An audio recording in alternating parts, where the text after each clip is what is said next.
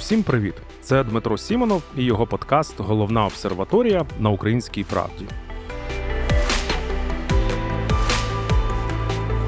Сьогодні у нас в гостях Марина Шквиря, зоологиня, кандидатка біологічних наук і координаторка проєктів фонду «Збережи дикість». Марино, вітаю і дякую, що до нас завітала. Доброго дня.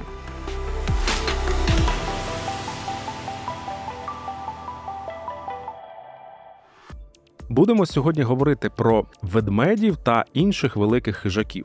Якщо обмежитися територією України, то крім ведмедя, до них, тобто до великих хижаків, відносять вовків та рисей. Приводів для нашої розмови сьогодні я бачу щонайменше два. Перший пов'язаний з тим, що упродовж кількох останніх місяців ведмедів бачили в Україні там, де їх не бачили вже дуже багато років. У різних частинах українського Полісся. Це важливо, бо ведмідь – рідкісна в нас тварина, занесена до Червоної книги. А крім того, це найбільший хижак Європи, а не якась там непомітна така тваринка. Другий привід пов'язаний із тим, що війна впливає на тварин, і в тому числі на великих хижаків. До речі, забігаючи наперед, впливає не обов'язково негативно. Але про це справді згодом. Почнемо трішки з історії, тому що для того, щоб зрозуміти сьогодення, нам потрібно розуміти, як ситуація із цими тваринами розвивалася в історичному аспекті. І ще кількасот років тому ведмедем в українському Поліссі навряд чи можна було когось здивувати. Так само, як і в багатьох інших частинах України. Марино, куди ці всі ведмеді поділися за останні сотні років? А отут насправді питання з підтекстом, тому що на території України були не лише ведмеді, а історично були й інші війни. На жаль, на нашій території це не перша, можливо, навіть не остання велика війна. І коли ми кажемо про динаміку чисельності великих хижаків в історичній перспективі, ми постійно говоримо про війну, про людей, так чи інакше. І, наприклад, не будемо брати там кілька сотень років тому, ось на найближчі там наші 2 сторіччя, там, де ми жили, або там, де ми принаймні пам'ятаємо наші дідусі, бабусі. Ми маємо взагалі 2 популяції ведмедя на Україні. Це карпатська популяція, яка є частиною загальнокарпатської, тобто це не тільки наші ведмеді, це Словаччина, Румунія, Польща і Поліська. Що цікаво, на тій частині, знову ж таки, трошки інша була тоді територія сучасної України, по-іншому були державні кордони, тому ми рахуємо умовно ведмедя на території нашої сучасної України. І на нього також впливала війна. Насправді, 2 світові війни знищили поліську популяцію і мало не добили карпатську. Карпатську рятує те, що вона все-таки велика, і не лише українська територія посередині, а є ще Словаччина, Румунія, Польща, звідки ми можемо отримувати особин. А от з поліською популяцією було сумно, і більше ніж 100 років, фактично популяції ще немає. Ті ведмеді, які є на Поліссі зараз, це поодинокі знахідки. Ми навіть ще не можемо сказати, чи вони точно зимують в нас. Ще нема жодної реєстрації народження. Тобто зимівлі, самиці з ведмежатами в барлогу. Нема доказів. Тобто, може, вони десь і є, але доказів нема. І це, насправді, таке критичне питання для науковців, чи є шанси у ведмедя на Поліссі взагалі. А починаючи з дати повномасштабного вторгнення, коли під бойові дії потрапили ще й поліські території України, Білорусі і Російської Федерації, чи є перспективи у ведмедя на Поліссі взагалі тепер? І зараз ти говориш не лише про українське Полісся, а про Полісся взагалі, яке також значною мірою на території Білорусі розташоване. Правильно я зрозумів тебе? Так, я кажу взагалі про це так зване вогнище розмноження. Тварини не знають кордонів. Це і плюс, і мінус, і ми не можемо ігнорувати той факт, що ведмеді, вони мають вільно ходити, будь-які тварини. І ось ця територія, до якої якраз входить і наша зона відчуження, і багато дуже цікавих, класних охоронюваних територій, в Сумській області, в Чернігівській, в Рівненській і так далі, це дуже важливий екологічний коридор. Оцей транскордонний екологічний коридор, він важливий для Європи взагалі. І, на жаль, коли з ведмедем все погано в одній з 3 країн, страждають всі. В нас і так ведмедя було небагато, прямо скажемо, на Поліссі, і не факт, що він би взагалі зберігся, і якось ця популяція стабілізувалася. А тепер ще більше питань. Тому що з одного боку ми розуміємо, що це кордон з країнами-агресорами, які ведуть і, може, ще планують проти нас бойові дії. Так, навіть зараз є обстріли прикордонних територій, є заходи ДРГ, є авіанальоти. Я там не можу дискутувати про деталі, але зрозуміло, що це точно не мирна ситуація. Відповідно, з усіх боків стоять лінії оборони, знаходяться військові, якісь замінування, якісь укріплення, якийсь певний режим допуску. І, значить, для ведмедя виникає проблема. Причому навряд чи тільки в Україні, скоріш за все, і з боку Білорусі, і з боку Російської Федерації, тому що фактор непокоєння, тому що недопуск природоохоронців вчених, з об'єктивних причин в ці прикордонні смуги, і тому що безпосередня фізична небезпека. Насправді для ведмедів, взагалі для хижаків, от саме бойові дії як бойові дії, вони не є такими критичними, як, наприклад, для деяких гризунів чи безхребетних різних груп видів. Ведмеді, рисі і вовки здатні уникати небезпеки, здатні просто взяти, піти, сховатися, досить далеко перейти з території на територію. Тобто це не та тварина, яка просто візьме і всією популяцією загине під обстрілами. Але, тим не менш, проблема в самій війні, як такій. Це послаблення моніторингу. Це пожежі, які не гасять, це забруднення, це непокоєння, це пересування техніки, це економічні наслідки. І проблема з війнами і популяціями хижаків, і не тільки хижаків, але й видів жертв, тобто копитних тварин, якраз полягає саме в цьому. Після війни, навіть після найкрутішої перемоги, наступають певні економічні наслідки. Люди біднішають, більше проблем, важче моніторити, охороняти угіддя, заповідники, нацпарки, більше браконьєрства, більше пожеж, більше підтоплень і, на жаль, завжди реєструється зниження популяції як хижаків, так і видів жертв.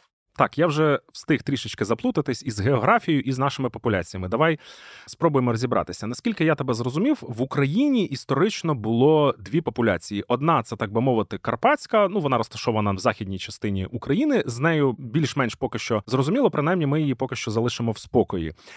Потім повернемось. Інша – це Поліська. Наскільки я зрозумів, на території саме українського Полісся, а Полісся, знову ж таки, повторюємо, воно розташоване не лише на території нашої країни, а й на території сусідньої тої ж самої Білорусі, у нас саме в Україні ведмедів не бачили приблизно років 100, наскільки я пам'ятаю. Зараз вони з'являються в тому сенсі, що вони заходять і їх тут фіксують або фотопастками, або їх просто бачить хтось їхні сліди.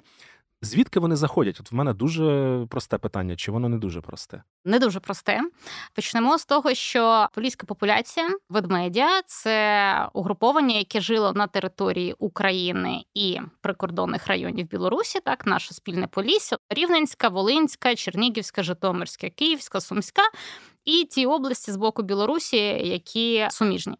І от вся ця популяція і в нас, і в них десь на середину, кінець Другої світової, в принципі, була винищена людиною. В Білорусі є ще бурий ведмідь, але далеко від цієї популяції. Це інший ізолят. І спочатку довгий час, справді, ведмедя на Поліссі не було. Були періодично якісь там плітки, що десь бачили ведмедя, може там на Чернігівщині, може на Київщині в зоні відчуження, але, в принципі, доказів не було, і ці плітки стали з'являтися десь з середини 90-х, мабуть. З 2003 року ми отримали відтоді колег з Білорусі перші докази, фотографії слідів в білоруській частині зони відчуження. Вже в 2008 році ми реєстрували задири на деревах. Ще через кілька років вже наші колеги в українській частині зони відчуження отримували фотографії з фотопасток. А в Старогуцькому національному парку десь з початку 2000-х періодично реєстрували зимівлю ведмедя. Тобто вони на Поліссі в Україні, вочевидь, з'являються з двох сторін, або з Білорусі, або з Російської Федерації. І весь прикол в тому, що, вочевидь, білоруське угруповання, воно також отримує підживлення саме з території Російської Федерації. Тобто з однієї точки йдуть на дві, і все це як суміжні судини, які між собою комунікують, які між собою з'єднані. Для білоруського Полісся ведмідь – це приблизно така ж сама дивина, як і для українського Полісся, правильно? Наразі так. А в мене тут поки що одне питання найголовніше. Як далеко здатні ходити ведмеді? Тому що те, що описуєш ти, то для мене це виглядає така як подорож через пів Євразії однією твариною, яка з однієї країни перейшла для того, щоб її сфотографували на фотопастку в Україні. Насправді тут же не такі великі дистанції. Для ведмедів взагалі характерні подорожі на пів, якщо не Євразії, то на пів Європи. Ми приймали кілька разів участь в загальноєвропейських проєктах, де були ведмеді з радіонашийниками, з GPS-трекерами, і там були самці, які на холостяцькі канікули, так, вони ходили через 5, 6, 7 європейських країн. Тобто це було взагалі нормально. І це сотні на кілометрів, це дуже активні переміщення. Це не означає, що ця тварина обов'язково залишиться і розмножиться в кожній країні, до якої вона приходить. Але дуже важливо, щоб вона могла пересуватися, щоб між країнами було якнайменше парканів, перешкод. Звичайно, в разі війни ми не дуже маємо вибір. Але в ідеальному світі, так, ведмеді, вовки, рисі мають екологічними так званими коридорами пересуватися вільно. Про паркани і перешкоди ми ще сьогодні обов'язково поговоримо, тому що це дуже важлива тема, яка має прямий стосунок до того, про що ми сьогодні говоримо. Марино, але так, наче ми розповідаємо про ці останні зустрічі з ведмедем на українському Поліссі, нібито всі слухачі про це знають і відслідковують. Розкажи, будь ласка, ти, що відбувалося протягом останніх, можливо, трішки більше місяця. ЗМІ писали про те, що було 3 зустрічі з ведмедем в тому чи іншому вигляді. Чи відповідає це дійсності? Тому що люди в нас плутають сліди, вони хочуть побачити ведмедя, і вони там слід, я не знаю кого, великого собаки сприймають за слід ведмедя. Чи можна говорити, що цих зустрічей саме 3, а не менше, бо одного ведмедя там двічі побачили? Ось яка там ситуація за твоєю інформацією? Насправді це маленьке свято в темні часи і справді дуже цікаві знахідки, тому що, в принципі, не було дивиною зустріти ведмедя в зоні відчуження або сліди його життєдіяльності, не було новиною зустріти його там на території Старогузького парку в Сумській області. За кілька місяців до повномасштабного вторгнення в мене була підтверджена знахідка слідів Чернігівської області, але прикордонний район поруч з кордоном з Російською Федерацією. А ось на території Міжрічинського парку, саме там між Десною і Дніпром, і в Рівненській області підтверджені знахідки з гарними фотографіями слідів і фоткою ведмедя, власне, на фотопастку. Це круто. Там справді ведмедя не було. І дуже цікаво, чому він там з'явився, тому що, або це природня експансія, просто молоді самці гуляють. До речі, от єдине фото, яке є з фотопастки з Чернігівської області, це молодий самець, досить молодий, тільки-тільки який стає дорослим, ще, можна сказати, підліток. Може самець, може самичка, але точно молодий, те, що можна по фото сказати. І, можливо, тут ще діє такий фактор, як непокоєння. Ця тварина могла прийти, наприклад, з зони відчуження. Якщо вона йшла з території Росії чи Білорусі, знову ж таки, можливо, мав вплив фактор непокоєння взагалі у всіх прикордонних районах по 3 країнах наразі. І такі наслідки дуже важко прогнозувати, тому що тут водночас є і плюси, і мінуси. Це не те, що можна, точно якось сказати, це погано або це добре. В цілому військові дії, війна взагалі для ведмедя дуже погано. Але десь посередині для якогось конкретного ведмедя чи района це може бути шансом. Сьогодні бурого ведмедя занесено до Червоної книги України. Кожна зустріч з цією твариною у природі – це справжня подія, хоча не завжди приємна для звіра чи для людини. Але впродовж багатьох тисяч років ведмідь був цілком звичною твариною на теренах сучасної України. Якщо говорити про доісторичні часи, то про це нам розповідають численні знахідки палеонтологів. А в історичні часи про зустрічі з ведмедем розповідають вже наші пращури. У Софії Київській, наприклад, одна з фресок зображує сцену полювання на ведмедя. Про полювання на цього звіра також згадують руські літописи. Ще до кінця 16-го, початку 17-го століття ведмедів можна було зустріти на півдні України, зокрема у степах і в гірському Криму. Але після 17 століття через вирубування лісів та розширення орних земель на більшій частині України ведмідь став рідкісним звіром. Ареал тварини, зрештою, обмежився Поліссям та Карпатами. Давай на якийсь час я пропоную залишити нашу поліську популяцію та її перспективи, потім повернемось, а зараз хочеться попросити тебе розповісти, що ж там відбувається в українських Карпатах з ведмедем. Наскільки ця популяція велика, в тому числі, якщо порівнювати її із чисельністю цих тварин в сусідніх країнах, мається на увазі там Словаччина, Румунія, а інші. І як ця популяція почувається, принаймні, яка в неї динаміка? Я так розумію, що вона може бути стабільною, а може десь зростати чи зменшуватись, і це про щось має говорити нам. Мабуть, найбільш коректне слово для карпатської популяції ведмедя – вона жевріє. Я не знаю, як це назвати по-іншому, тому що тренд сумний. Ведмідь в Карпатах є. За нашими підрахунками, це близько 300, може трошки більше, так, але навряд чи набагато більше. Якась експансія молодих особин йде в нові райони, але я боюся, що все це негативно компенсується браконьєрством. В цілому росту популяції ми не бачимо, якихось класних перспектив ми не бачимо, тому що браконьєрство, як мінімум пару десятків особин кожного року в Карпатах гинуть. Ведмедів вбивають спеціально, не спеціально, добувають ведмежат, непокоюють ведмедиць на барлогах, відстрілюють трофейних так званих самців. Є проблеми з кордонами і, звичайно, якщо б не Румунія, Словаччина і Польща, я боюсь, що наша популяція вже б давно зникла. Для порівняння, в Румунії кілька тисяч ведмедів. В Румунії думають, що робити з ведмедями, коли вони виходять на дорогу і заважають проїзду, коли треба ставити попереджувальні таблички біля наметових таборів для туристів в національних парках, коли є кілька проєктів, які займаються лише тим, що відловлюють так званих проблемних ведмедів, які ходять на ферму, руйнують пасіки, нападають там на домашніх тварин і так далі, і вони їх відловлюють і перевозять в якісь інші місця, де не так багато людей.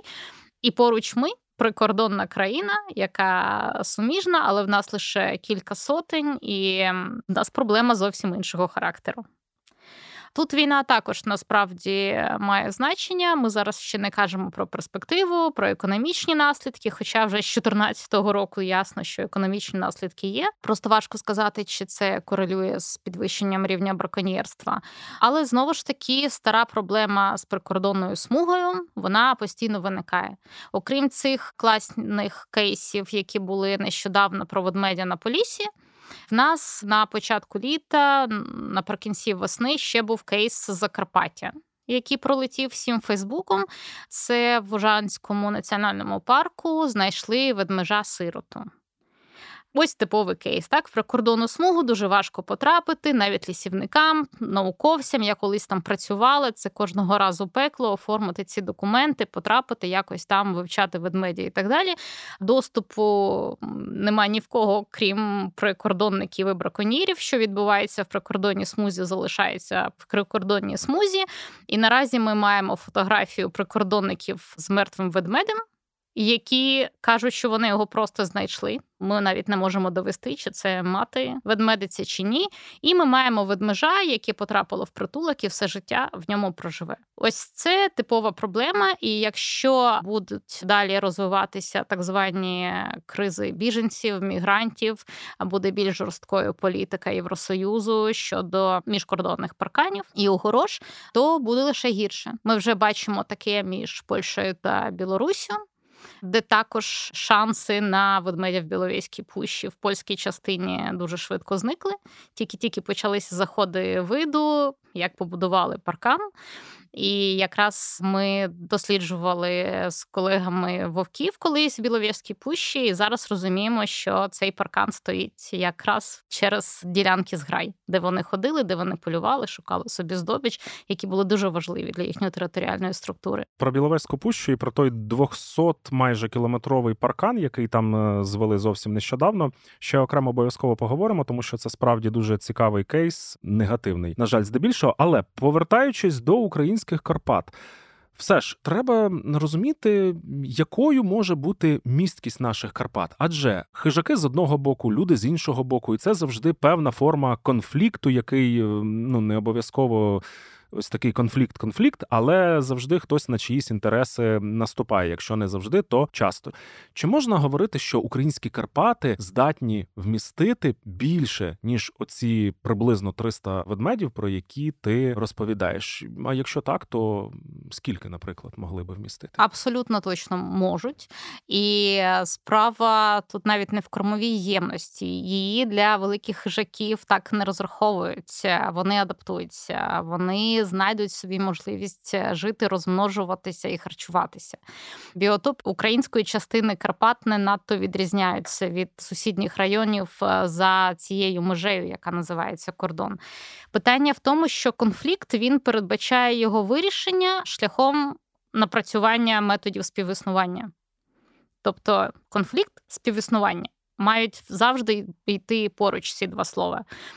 Інакше це ні до чого доброго не призведе. У всіх є проблеми. Я вже згадувала про Румунію, і в інших країнах є реально великі проблеми з конфліктом з ведмедем. Да, ведмідь – це проблемна тварина, він може зруйнувати пасіку, він може зруйнувати 10 пасік, він може з'їсти вівцю або коня, він може напасти на людину. Не дуже приємно і безпечно зустрічати його біля намету, коли ти гуляєш в Поліссі або збираєш ягоди. Але тут і починається співіснування. Ти маєш це враховувати. Коли йдеш з наметом в ліс, коли йдеш позбирати гриби, ягоди, коли думаєш, де заночувати.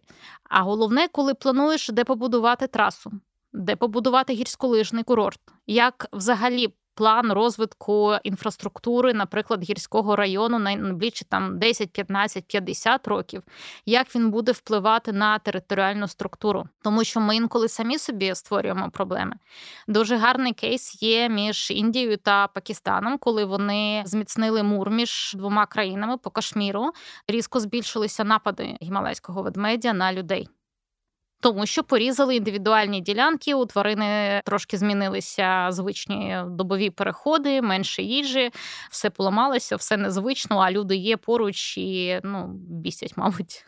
В одному з попередніх випусків нашого подкасту «Головна обсерваторія» ми говорили про проблему свидовця. Я нагадаю для тих, хто, можливо, не знає чи забув, в двох словах проблема полягає в тому, що є такі хазяйновиті люди, які хочуть знищити ледве не останній куточок диких Карпат на території України і побудувати там такий не те, щоб навіть гірськолижні витяги, а ціле таке курортне місто. Вони натякають, що, мовляв, природа при цьому сильно так не постраждає, зате будуть створені там нові робочі місця, там економіка буде місцева підніматися і такі інші справи. І давайте послухаємо, що в контексті нашої сьогоднішньої розмови сказав тоді наш гість Єгор Гриник.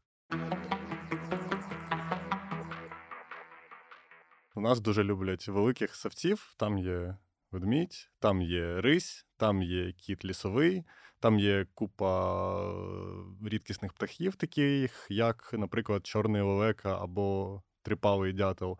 Там є понад сотня, та навіть, мабуть, більше, понад сотня рослин, які занесені до якихось там охоронюваних списків різного рівня, в тому числі всеєвропейського. Там є майже 30 безхребетних, це навіть не комахи, здається, ще 30 комах, які також занесені до різноманітних рідкісних списків.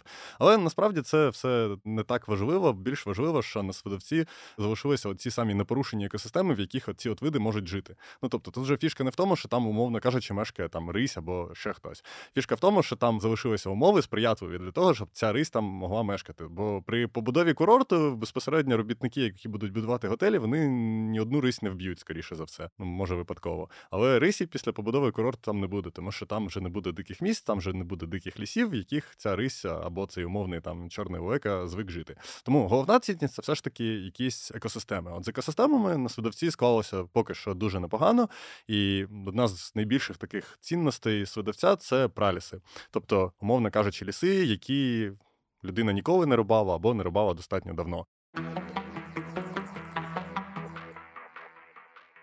Марино, хотілося б знати твою думку як людини, яка от не лише за книжками знає про риси, про ведмедів карпатських і про інших хижаків, які все ще, на щастя, мешкають на Свидовці і які, наскільки я підозрюю, будуть не дуже добре почуватися, якщо там буде зведено курорт. Твоя думка?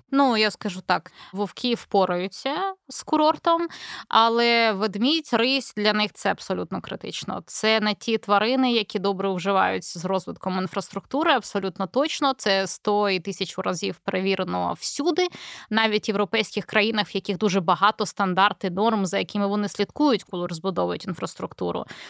Я трошки сумніваюся, що в нас так буде ідеально все будуватися.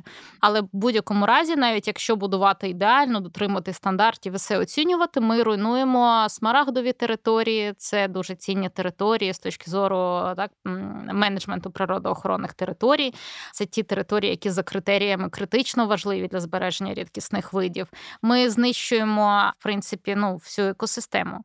І великі хижаки, вони вразливі. Це верхівка трофічної піраміди, вони вразливі до всього, до фактору непокоєння, до зміни рослинності, до того, що їхню територію будуть фрагментувати, до того, що їх будуть непокоїти під час розмноження, до того, що буде більше людей, більше браконьєрства.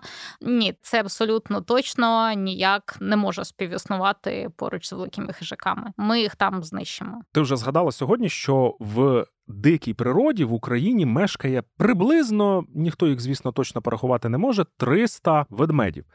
Я не знаю, чи знають наші слухачі, але я, наприклад, знаю, що майже стільки ведмедів у нас живе в неволі. У нас мається на увазі в Україні. Це і притулки, такі як на зразок Білої скелі, але не тільки там, де ведмеді, скажімо так, доживають свого віку в нормальних, людських, тобто ведмежачих умовах, бо їх вже в силу їхньої персональної історії не можна випустити в дику природу, бо вони до цього постраждали.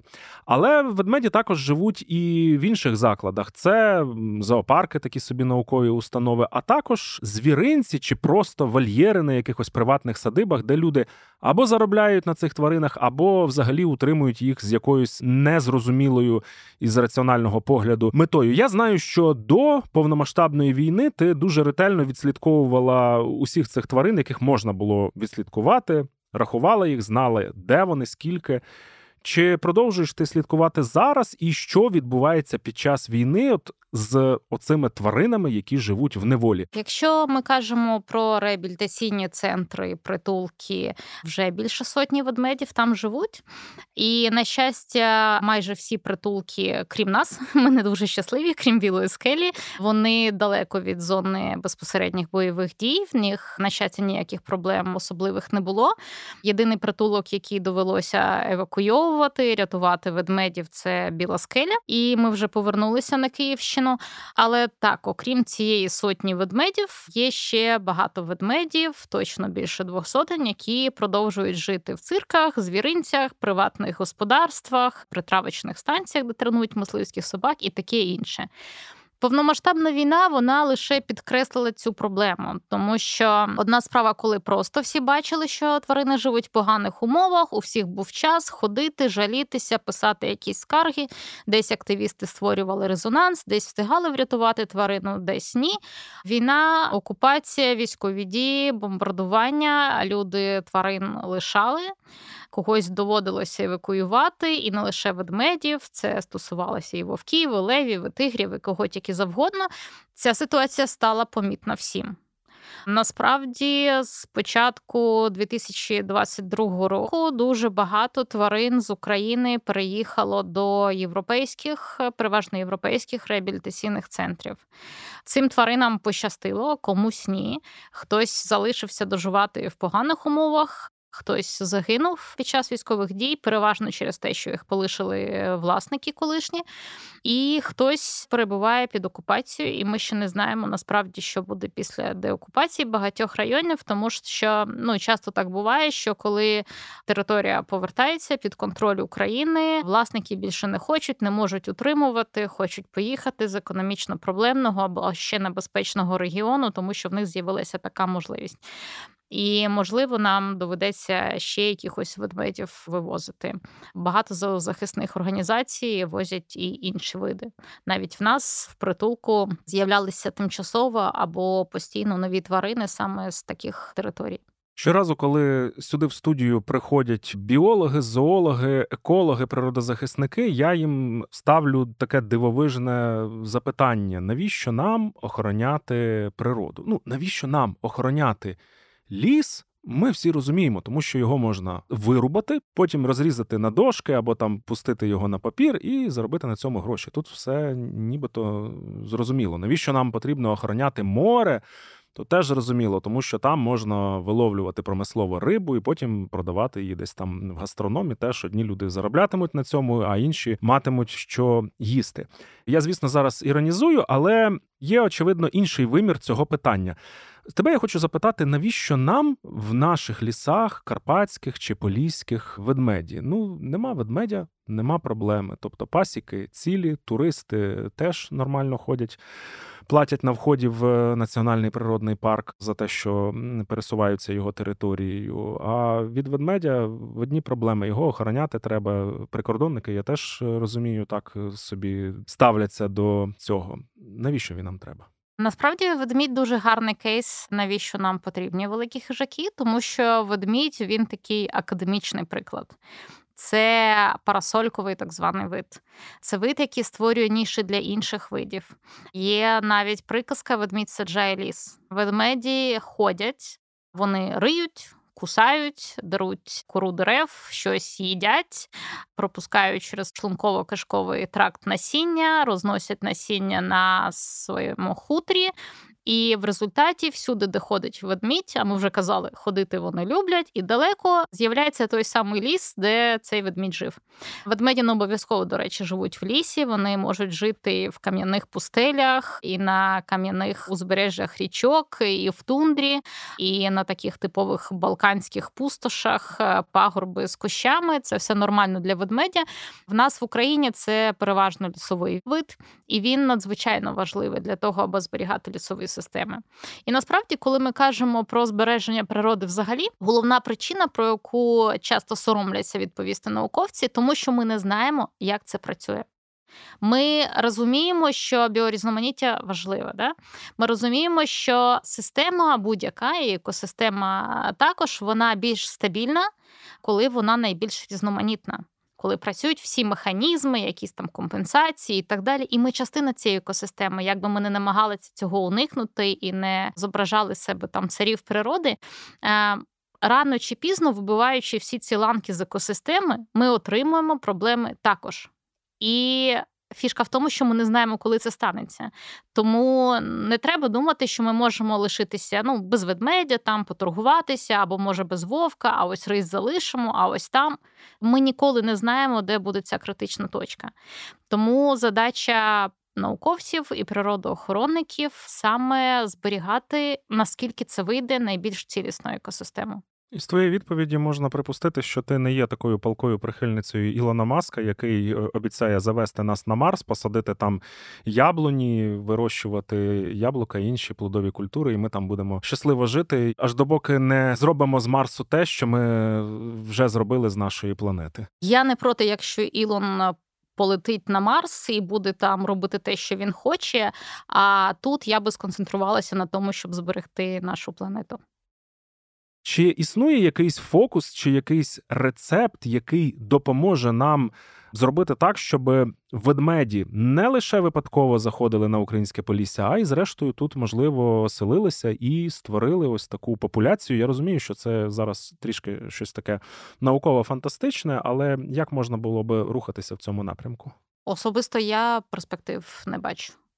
Звичайно, що політика і національна безпека буде визначати стратегію, і, звичайно, кордони будуть жорсткі і досить довго, незалежно від того, як швидко ми переможемо, коли це все скінчиться, так чи інакше, навряд чи щось зміниться. До того ж, міграційні кризи також нікуди не діваються, світ складний, світ буремний. І тут ще треба сказати, що якщо ти прибираєш паркан, якщо ти прибираєш кордон, все дуже швидко не відновлюється. Абсолютно ні. Є дуже класне дослідження. Після падіння залізної завіси вже пройшло багато років, а олені живуть небагато, да? Там 15-10 років, 6, якщо полювання активне. Так от між Чеською Республікою та Німеччиною олені досі уникають переходити через ту територію, де колись була ця сама прикордонна смуга з парканом. Тобто вони якось передають цю інформацію, і це проблема. І якщо ми ламаємо територіальну структуру популяції тварин, якщо ми ламаємо їм звичні маршрути, переходи, змушуємо змінювати поведінку, ці наслідки так швидко не підуть. Тому я не думаю, що це якесь питання, яке можна планувати зараз, думати і так далі. Є, звичайно, методи, є там облаштування переходів, але в них є свої мінуси, тому що біля переходів чатують браконьєри, і знову ж таки не всі тварини ці спеціальні обладнані переходи люблять. Знову ж таки, щоб туди піти, треба вже змінити свою нормальну поведінку і зробити вибір на користь цього маршруту. Тобто це все не так-то просто. І не так-то просто взагалі зробити так, аби з дикою природою примиритися і дати їй можливість існувати. От повертаючись до свидовця, це також кейс. Да? Як би ти не старався, як би ти не розповідав, що ми дотримуємося всіх стандартів, ми використовуємо всі сучасні методи. Ні, насправді в людства взагалі дуже обмежений набір методів. Вони всі трошки експериментальні і всі, якщо чесно, не дуже працюють. Скажи, будь ласка, чи правильно я тебе розумію, що останніми десятиліттями справа рухалася до того, що ця поліська популяція ведмедів, вона мала шанси утворитися. Але саме через війну і пов'язані з нею події, як то будівництво різноманітних загорож і фортифікацій на кордонах, як то міграційні кризи, які теж із цієї історії, от саме ці події, вони сьогодні ставлять хрест на потенційному відновленні оцієї давно забутої поліської популяції ведмедя. На мою суб'єктивну думку, як науковиці, так, якщо не ставить хрест, то це насправді дуже-дуже негативний фактор, який буде суттєво обмежувати. Однак, знову ж таки, дика природа вміє знаходити шляхи, і ми не знаємо, що буде через 20-30 років. Подивимось. В 2021 році Білорусь почала завозити до себе мігрантів з Близького Сходу, щоб через кордон із Польщею нелегально доправити їх до ЄС. Тобто йшлося про організацію штучної міграційної кризи. У відповідь на це Польща вирішила побудувати майже 200-кілометрову стіну на кордоні з Білоруссю. Проблема в тому, що кордон між двома країнами проходить через Біловезьку пущу – величезний масив майже незайманого лісу. Тут живуть зубри, рисі, олені, лосі, загалом понад 500 видів тільки ссавців. Природоохоронці та науковці виступали проти будівництва стіни. Але це не зупинило польський уряд, і минулого року стіна була зведена. Може здаватися, що це проблема лише Польщі та, можливо, Білорусі, а України вона жодним чином не стосується. Але будівництво стін та інших загорож на державних кордонах – це загальносвітовий тренд останніх десятиліть. Сумнозвісна стіна Трампа на кордоні між США та Мексикою – лише один із прикладів. І Україну цей тренд також, на жаль, не оминув. Наша країна теж будує стіни на деяких ділянках кордону з Білоруссю та Російською Федерацією. Сьогодні питання національної безпеки справді мають найвищий пріоритет. Але попри це слід розуміти, що стіни та паркани на державних кордонах шкодять популяціям окремих тварин і навіть цілим екосистемам. Більш докладно про це можна почитати на сайті «Української правди» в матеріалі під назвою «Стіни на кордонах. Як мури й паркани проти терористів та нелегальних мігрантів руйнують дику природу». Повертаючись до Біловезької пущі, це такий велетенський лісовий масив, найбільший, якщо я не помиляюся, в Європі, який залишився майже недоторканим, і який ділять між собою Білорусь та Польща. Там була збудована стіна, як я вже казав, близько 200 кілометрів завдовжки, і ця стіна, вона розділила популяції не лише багатьох різних тварин. Ведмедів там, як сказала Марина, не було, вони якось туди намагалися підходити в ті краї з білоруського боку і мали шанси переселитися на польський бік. Але із того, що я чув-читав в Біловезькій пущі, популяція рисі. Частина була на білоруській території, а частина на польській території. Тепер ця популяція розділена буквально парканом. Чи означає це справді проблему для цієї відносно невеликої, наскільки я зрозумів, популяції? І чи має ця проблема якісь шляхи вирішення? От якщо вже стіна є і крапка, ніхто ж, ми розуміємо, сьогодні і завтра теж руйнувати не буде. Так, це проблема для рисі, це проблема для вовка і це проблема для зубра. Та насамперед в майбутньому може призвести до збіднення генетичного фонду. Польща не вся вкрита вовками, рисями і зубрами. Біловезька пуща дуже такий важливий кластер і, не можна сказати ізолят, так, але в принципі так, навколо дуже багато таких урбаністичних районів, де цих хижаків немає і зубрів немає. Тобто це не так просто цим тваринам кудись піти, розселитися, знайти партнерів. І, звичайно, ця стіна, вона дуже ріже можливості розселення, обміну особинами, підтримки генофонду в якомусь різноманітному стані. Для зубрів це більш критично, для рисі дуже критично, для вовка трошки легше, але тим не менш це також проблема. І, як я вже казала, змінюється поведінка, нічого доброго в цьому немає.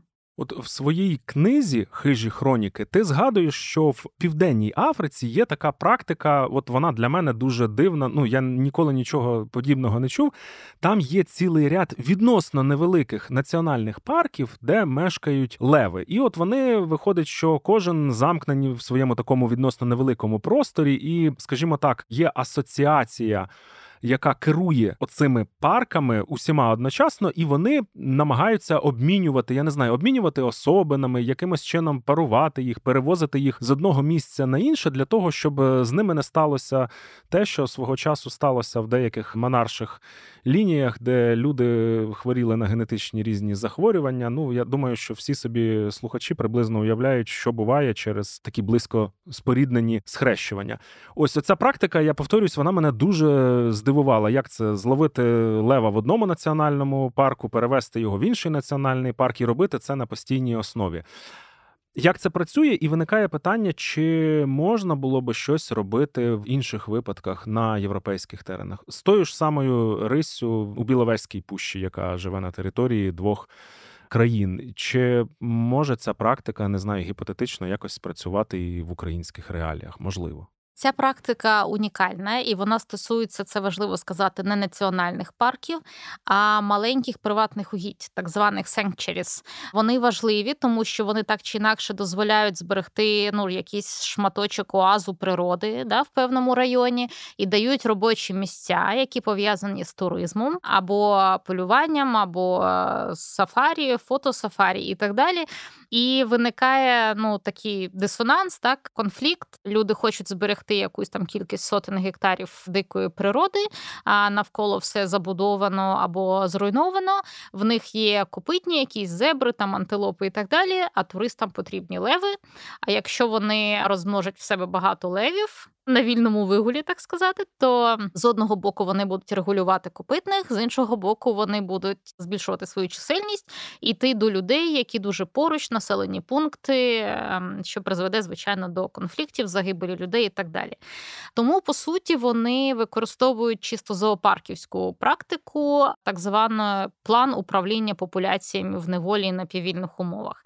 Тобто вони регулюють чисельність цих тварин в приватних угіддях, які розпорошені, фрагментовані, ізольовані одне від одного, тими самими методами, як куратори племінних зоопарківських програм формують пари, призначають контрацепцію, стерилізацію, обмінюють особин між зоопарками або якимось там сафарі-парками. Оце та сама ідея. Навряд чи це актуально для Європи. В нас більш актуальне те, що напрацьовується по європейських країнах, особливо для для Західної Європи або для динарсько-балканських популяцій, це реінтродукція. Так, часом відловлюють тих же рисей, наприклад, в Чеській Республіці, випускають в Швейцарії або в Німеччині, саме для того, аби підживити, відновити невеличкі такі жеврюючі популяції рисі. Щодо вовка, практика показала, що краще просто зачекати інколи пару десятків років, і вовк сам дійде до всіх місць, які йому подобаються. І це така цікава історія з цим видом, з його реколонізацією Західної Європи. А от щодо рисі, справді інколи допомога потрібна. Знову ж таки, якщо ми кажемо про реінтродукцію, випуск в природу великих хижаків, це надзвичайно вартісні, надзвичайно складні і не дуже ефективні проекти. Я маю на увазі не дуже ефективні в плані не всі тварини, яких випустять, виживуть, далеко не всі зможуть адаптуватися, це нормально. Це складні тварини, які довго вчаться, які вчаться в себе в родинах або з матір'ю роками перед тим, як стати автономними, самим полювати, знаходити собі статевого партнера, захищати свою індивідуальну ділянку. Тому такі проекти не робляться просто так. І якщо завтра хтось каже, що давайте в Україні купимо ведмедів в Румунії, відловимо і випустимо тут, це не призведе абсолютно ні до чого, окрім збільшення кількості кейсів з нападами на людей і домашніх тварин. Один з моїх викладачів свого часу розповідав, що ще на його віку на Поліссі мисливцям виплачували премії за те, що вони застрелили рись. Зараз це в нас справді рідкісна тварина, а побачити її, навіть якщо вона є, дуже складно, тому що вона веде такий спосіб життя.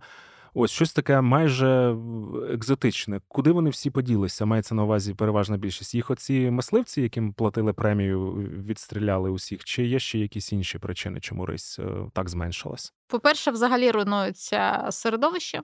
Стає в нас дуже низька чисельність видів жертв. Це косуля, олень, заєць. І, по-друге, з мисливцями все залишилося як було, просто тепер це не премія, а вони просто чесно з нею конкурують. Мисливці дуже рись не люблять, і інколи навіть більше за вовка. І, звичайно, якщо рись в угіддях є, всі розуміють, що це червона книга і потрібно охороняти і так далі, але щодо хижаків є таке правило 3 С, якщо на українську перекласти, це застрель, сховай і мовчи. І, на жаль, це працює у всіх країнах і в Україні також.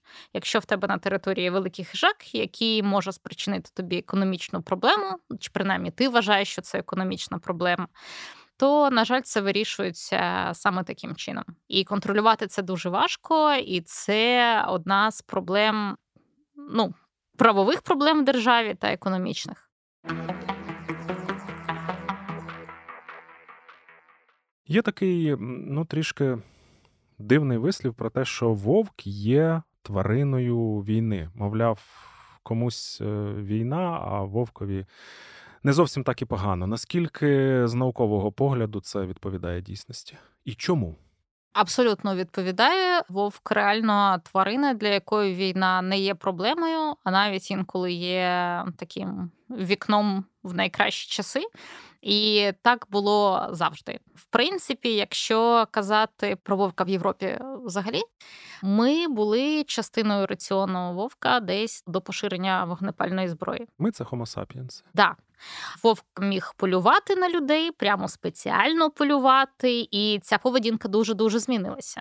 Наразі, щоб вовк в Європі взагалі десь напав на людину, це потрібно, щоб всі зірки стали. Це справді ненормально. Але це не стосується поїдання мертвих тіл. Медики це цинічно називають інкорпорація жирів, білків, вуглеводів, струпів, так, в хімічні ланцюги, якось так. Справді так. Вовки, лисиці, шакали, бродячі собаки, звичайно, вони не пройдуть повз тіл, тому що це джерело білка. Але це така чорна штука, яка всіх цікавить. Насправді це далеко не головний фактор, це зрозуміло. А є інші фактори. Перше, зупиняється сільськогосподарська діяльність. Не прибирають врожай з полів. Відповідно, є хвиля чисельності гризунів. Гризуни – це кормовий ресурс. Собаки, коти, яких залишили люди в окупованих або зруйнованих населених пунктах, це також кормовий ресурс. При цьому вовк може відносно легко уникнути там пожежі, обстрілу, замінованої території і так далі. Теж може постраждати, але це не знищить все угруповання вовка в регіоні. Тому для вовків зазвичай лише стає більше кормового ресурсу, вони не надто переживають, і казати про якийсь фактор непокоєння, який змушує вовків, це такий типовий міф, все кидати і бігти з районів, де йде війна, в якісь більш спокійні райони. Ні, це неправда. Вони можуть адаптуватися. І, власне, ми багато бачимо з позицій, фото, відео людей, які зараз, може, не дуже добровільно, але змушені вивчати фауну своєї країни прямо в процесі військових дій. Ми бачили відео, як люди зустрічали з військової техніки на дорозі і ведмедя, і вовка. Ми бачимо якихось лисенят, тхорів, борсучат, які потрапляють в окопи, їх там рятують, кудись передають або думають, що рятують, по-різному буває. Тобто для тварин, що б ми не робили, ми швидко стаємо частиною ландшафту. І якщо ведмідь, рись, для них це все взагалі одна велика проблема, то вовки, лисиці, шакали, борсуки, тхорі, вони якось швидше будуть адаптуватися, вишукувати в нас додаткове джерело корму, і щось буде. От якщо це триває дуже довго, звичайно, хвиля чисельності гризунів, вона не вічна, собаки не вічні, вони швидко скінчаться, косуль стане менше, тому що вони більш вразливі для військових дій, зайців також. І от тоді поступово так можуть кудись мігрувати, переселитися, зробити вибір на користь іншої території. Але в моменті, справді, це може викликати навіть зростання чисельності. Є от така складна і незручна тема, ось, наприклад, як Чорнобильська катастрофа. Загально визнано, що це була велика техногенна катастрофа, яка призвела до величезних соціальних негативних наслідків, але для природи це стало певним вікном можливостей. І, як ми знаємо, на території зони відчуження Чорнобильської зараз є заповідник, і природа там, почувається принаймні значно краще, ніж в багатьох інших регіонах нашої країни. Ось так багато екологів і природоохоронців кажуть і про війну, що так, це страшна біда, страшне горе, і це не потребує якихось доведень, але для природи тут можуть бути певні можливості. Якщо абстрагуватися від вовків, для яких це стихія більш-менш комфортна, чи бачиш ти якісь інші можливості для природи, як внаслідок воєнних дій? Я, якщо чесно, не настільки оптимістична, так? Звичайно, коли ми кажемо про Чорнобильську зону, постійно згадують про те, що до аварії на Чорнобильській станції була величезна совкова програма меліорації, як вона там називалася, щоб зробити придатним для сільського господарства нечорнозем'я. І територія вже була дуже змінена, екосистеми вже були дуже змінені, і була рослинна сукцесія, відповідно, була пробита величезна територія меліоративними каналами, змінився взагалі режим водопостачання регіону. Це ще задовго до того, як побудували станцію, а потім сталася аварія. Тому щось повернулося на круги своя, щось змінилося незворотне, але щось ми втратили. І так само, наприклад, як кажуть зараз про Каховську ГЕС, це подвійна трагедія. Перша – це коли її будували, а друга – коли її зруйнували. І це не означає, що ми просто з точки А прийшли в точку Б, а потім легко повернемося знову. Ні, на кожному етапі ми втрачаємо і втрачаємо і втрачаємо. І так не буває, щоб пройшла війна, ми стали, в нас суцільна зона відчужена по країні, а значить це все заповідники. Це не прибирає фактор браконьєрства, це не прибирає фактор забруднення ґрунту, повітря, ґрунтових вод. Це не прибирає пожеж, підтоплень. Абсолютно я не думаю, що це така класна оптимістична картинка. Ми втратимо дуже багато. Точно. Так, щось воно буде, якось воно буде, це факт. Але чи сподобається нам результат, це реально серйозне питання. Тим більше, окрім війни, не треба забувати про те, що йде глобальні кліматичні зміни. Ми відчуваємо їх кожного року. І буде лише гірше. І коли наслідки війни зустрінуться з цим трендом змін клімату, ми ще подивимося, що тут буде через 15 років. Бо ми повертаємося не в ту точку, яка була там 100 років тому. Ми йдемо вперед з цими змінами. І там зустрічаємося вже з новими викликами. А це, звісно, означає, що нам потрібно розорювати останні ділянки нашого степу, який зберігся у нас в країні, і вирубувати ще той ліс, який залишився. Це, звісно, була жорстка іронія, тому що всі природні екосистеми, вони якраз працюють проти ось цього глобального антропогенного потепління. І їх не те, що не можна знищувати, ці природні екосистеми, а їх треба примножувати, але це окрема велика розмова. Хоча мало би бути очевидно, як на мій погляд, кожному.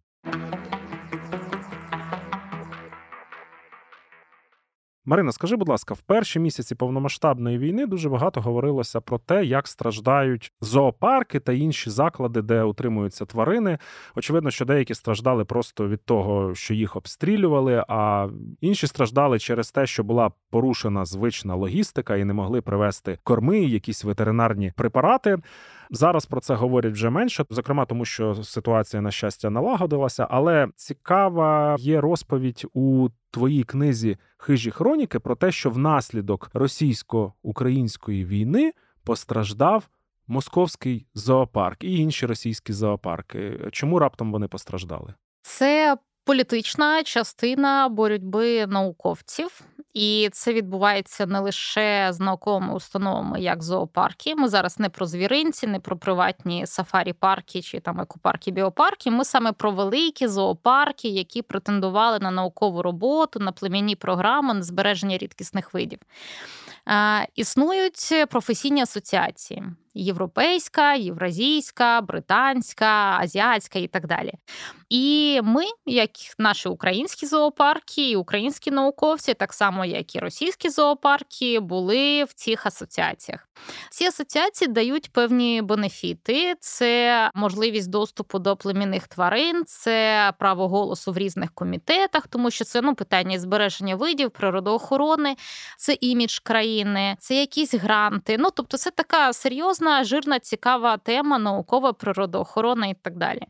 І, звичайно, цей бізнес відбувається as usual, коли, неважливо, науковці або зоопарківські фахівці продовжують працювати поруч з українцями в цих асоціаціях, це не норм, тому що це легалізує війну, на наш погляд.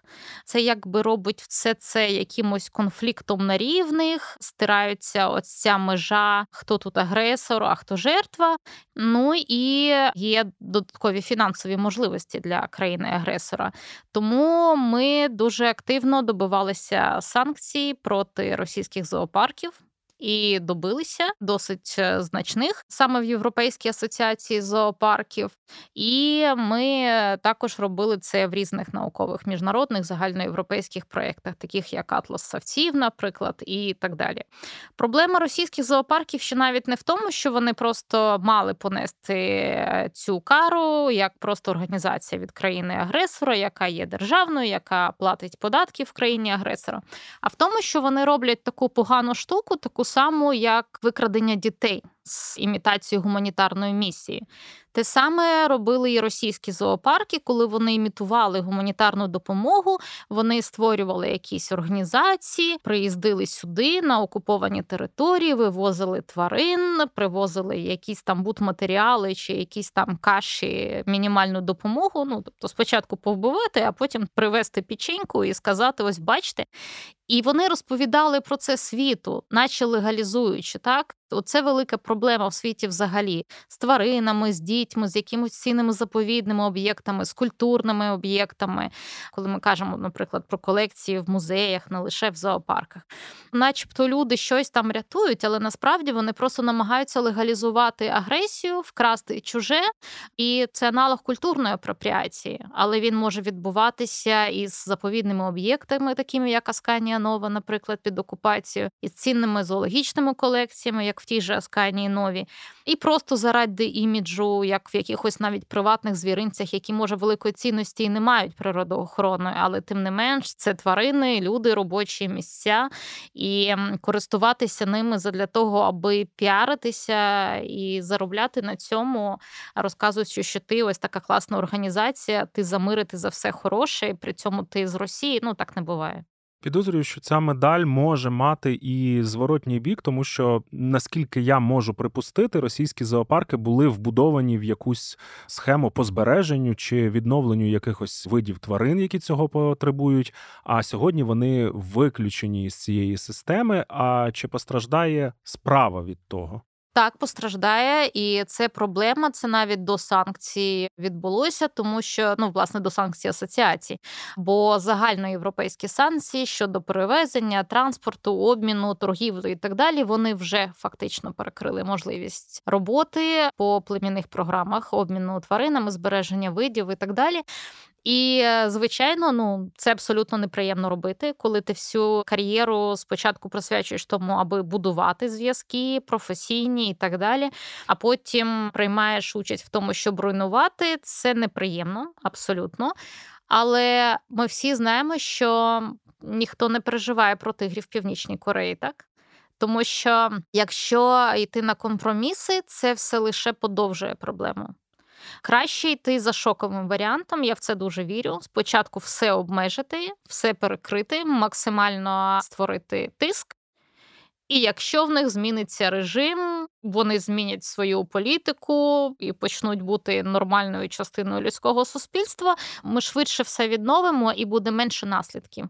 А от якщо робити все серединка на половинку, то за 50-70 років воно і так все загнеться. Марино, дуже дякую тобі за сьогоднішню цікаву розмову. А нашим слухачам я нагадую, що в гостях у головної обсерваторії була Марина Шквиря, зоологиня, кандидатка біологічних наук, координаторка проєктів фонду «Збережи дикість». А вів подкаст я, науковий журналіст Дмитро Сімонов. Всім дякую за увагу і ще обов'язково почуємось.